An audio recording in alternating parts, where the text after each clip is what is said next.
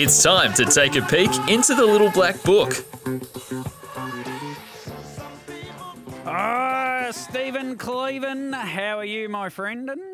I'm very well. Toby, how are you going? Yeah, very good. Did you listen to the intro or did you have better things to do? Yeah, always. No, always leave it on.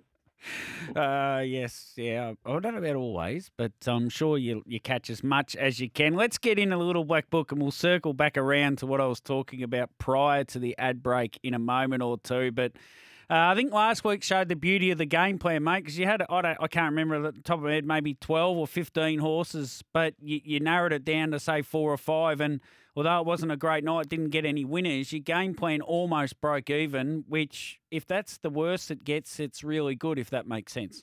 Yeah, absolutely. The Little Black Book's been doing a tremendous job for quite some time now. It just keeps producing value. And as you say, you can't get a winning result every week. Even the best in the business, D. Carroll, can have a bad week, but he'll bounce back as well. So it makes me feel better when he has a bad week. Then I know I haven't done too bad because I'm not the only one. But to get most of the money back without returning a profit, though, is certainly a good way to go. And this week, we're actually...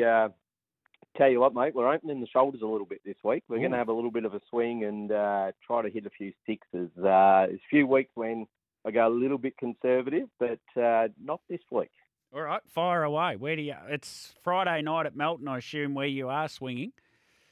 Yeah, correct. So there's 7 So to runners. speak. We have over 5 races. So it's an interesting meeting, this. Only a small amount, 7 races we've got.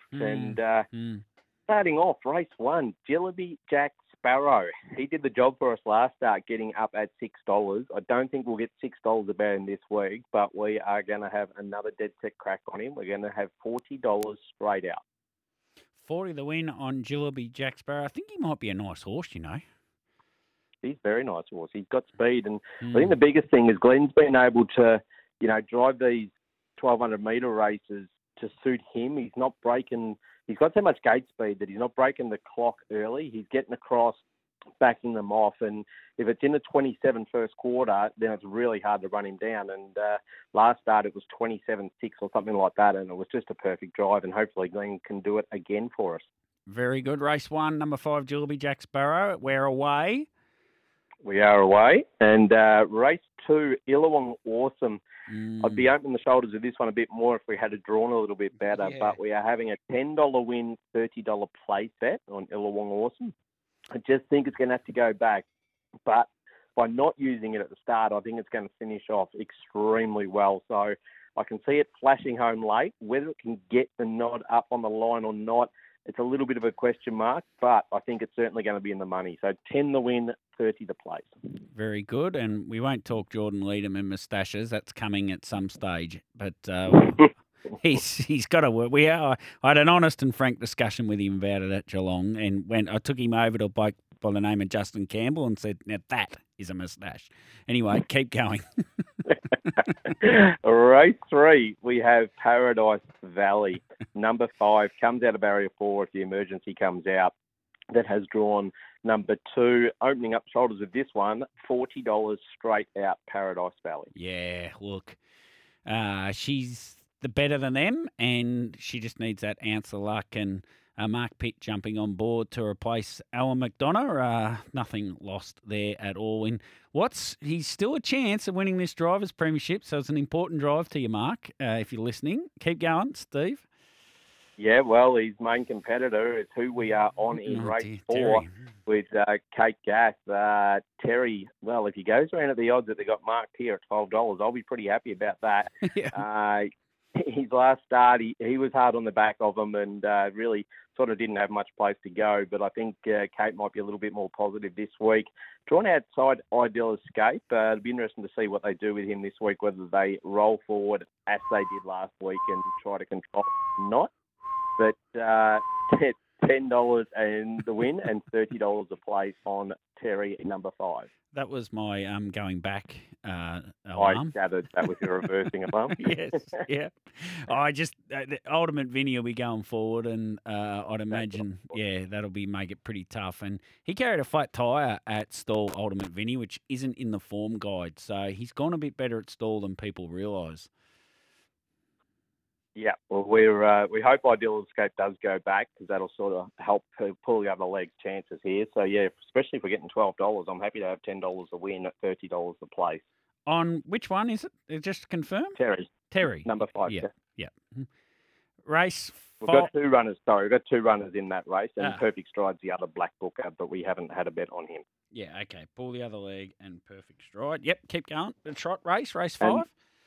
Nothing in the trot race. Yep. We had a couple, but they're no longer in there. Race 6 is the last one of our races that we're covering, and we've got 2 runners in this. Number 3, Cora Valley Star and Vanquish Stride. Now, we had the discussion about Cora Valley Star after his first start, and I said I was happy to go around and not be on him, even if he came out and won that final. I just wanted to see him get back to doing everything right, and he did that last start, and he ran third, so I was happy I wasn't on.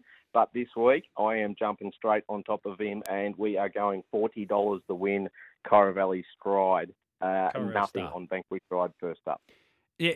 Cora Valley Star, sorry. I'm intrigued to see him get to the pegs, Cora Valley Star, and see how he paces on the pegs, if that makes, sometimes they just pace a bit better when they're on the pegs, and which doesn't seem to make sense because the bend should be tighter, but it seems to happen. Why is that?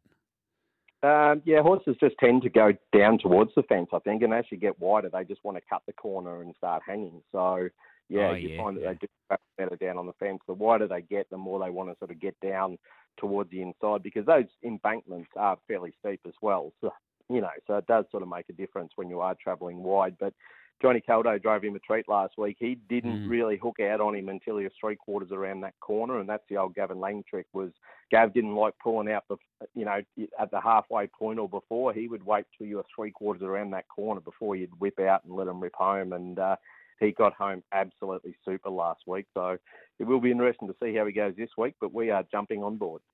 Yeah, I'd love to see him get to the pegs. I'm not sure he'll cross He's Charlie's Angel, but if He's Charlie's Angel wants to hand up to something, which I wouldn't be surprised, then it'd be very interesting to see Cora Valley Star in front. He'd be pretty hard to beat in that scenario, I would have thought.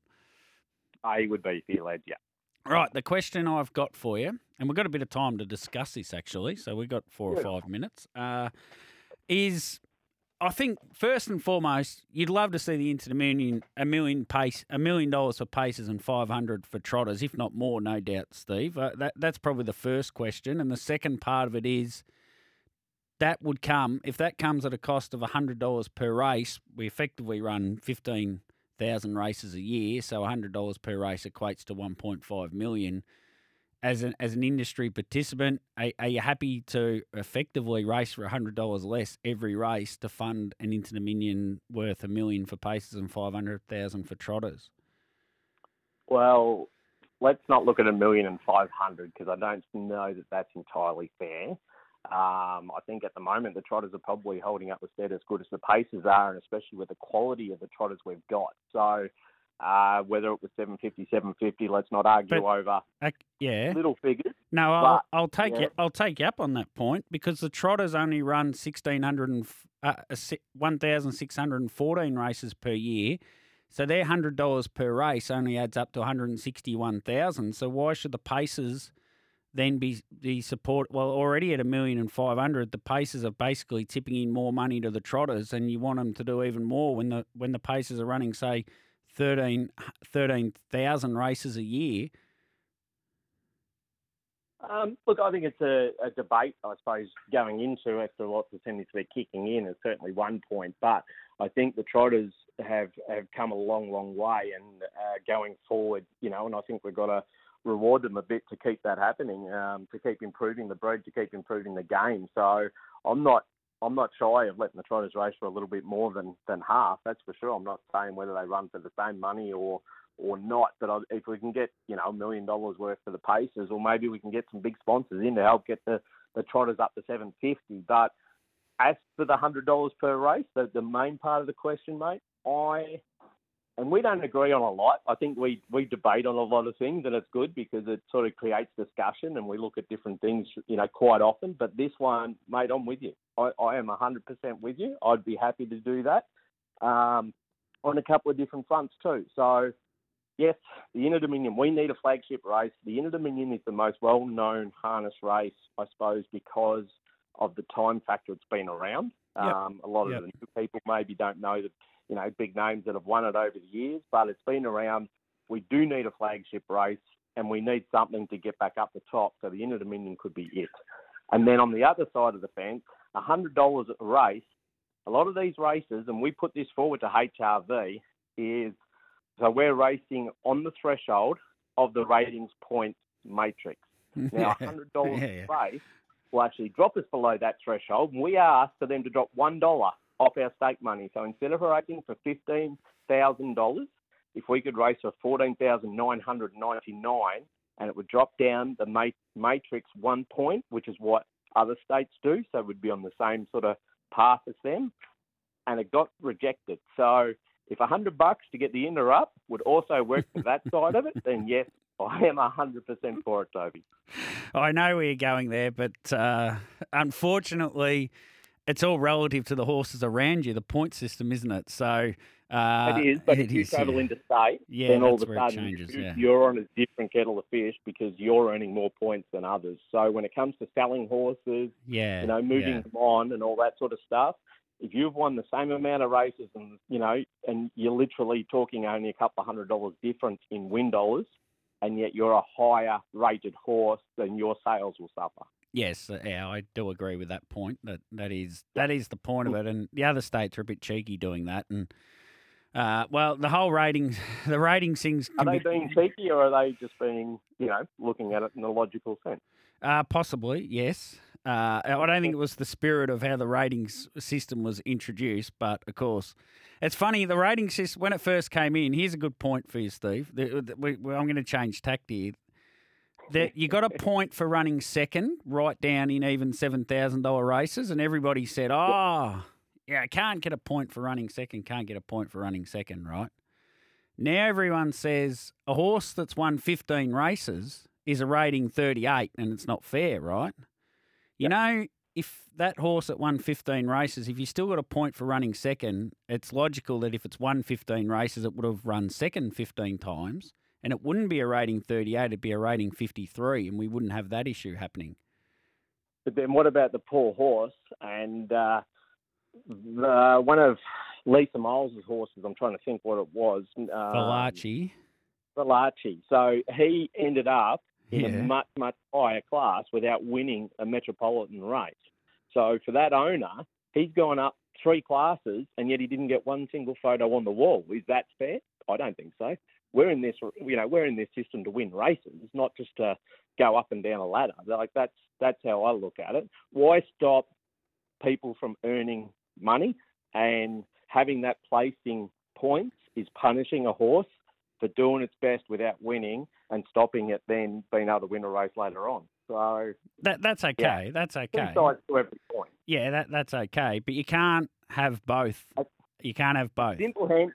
A simple handicap, a simple programming measure will fix that problem of that 15-win horse, and that's to program more races for horses that have only won 3, 5, 7, 10 lifetime wins. If they program this sort of stuff and put clauses on the races, well, it doesn't really matter how many races that horse has won. It can still only race against like-for-like horses, not horses that have won 2 races and it's won 15 and now it's belting up on it because it's been out of form for 12 months. Yeah. But you can't program for a horse that's ran 3 metropolitan seconds and gone up in classes. No. So, it's, It's a big, long argument. He was an anomaly, Valachi. So you're using an anomaly, and I'm talking about something that I hear nearly 5 times a day, that it's unfair. I've got a fix for it. I've got a fix for what happens every time, every day. A very simple fix. Yeah. And that's put your clauses on the programming. Yeah. It's very simple. It seems simple, right? But if you have too many of those races and a horse wins through all of those, wins 5 races and comes out the other side a 70 rater, it then gets dropped into the rating system because it's won 5 races and it's not a rating 70, its ability is about a rating 50, and that horse then has no prospects, no future. But if it didn't have the ability to get up that high in the ratings, then they've actually got a benefit out of that happening.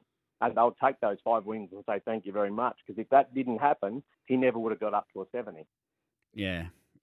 It's a much we could talk about this forever. So The NR rating system, mate, ever since it's come in, I have spoken about this daily. I don't think there is a day that goes by that I don't have discussions with someone over it. And it's something that, look, it's an anomaly. It's got good, it's got bad. Programming needs to work in with the NR system to make it work. If you don't fix your programming, the NR system just can't work. And that's our biggest problem, is they don't work together. yeah, somewhat.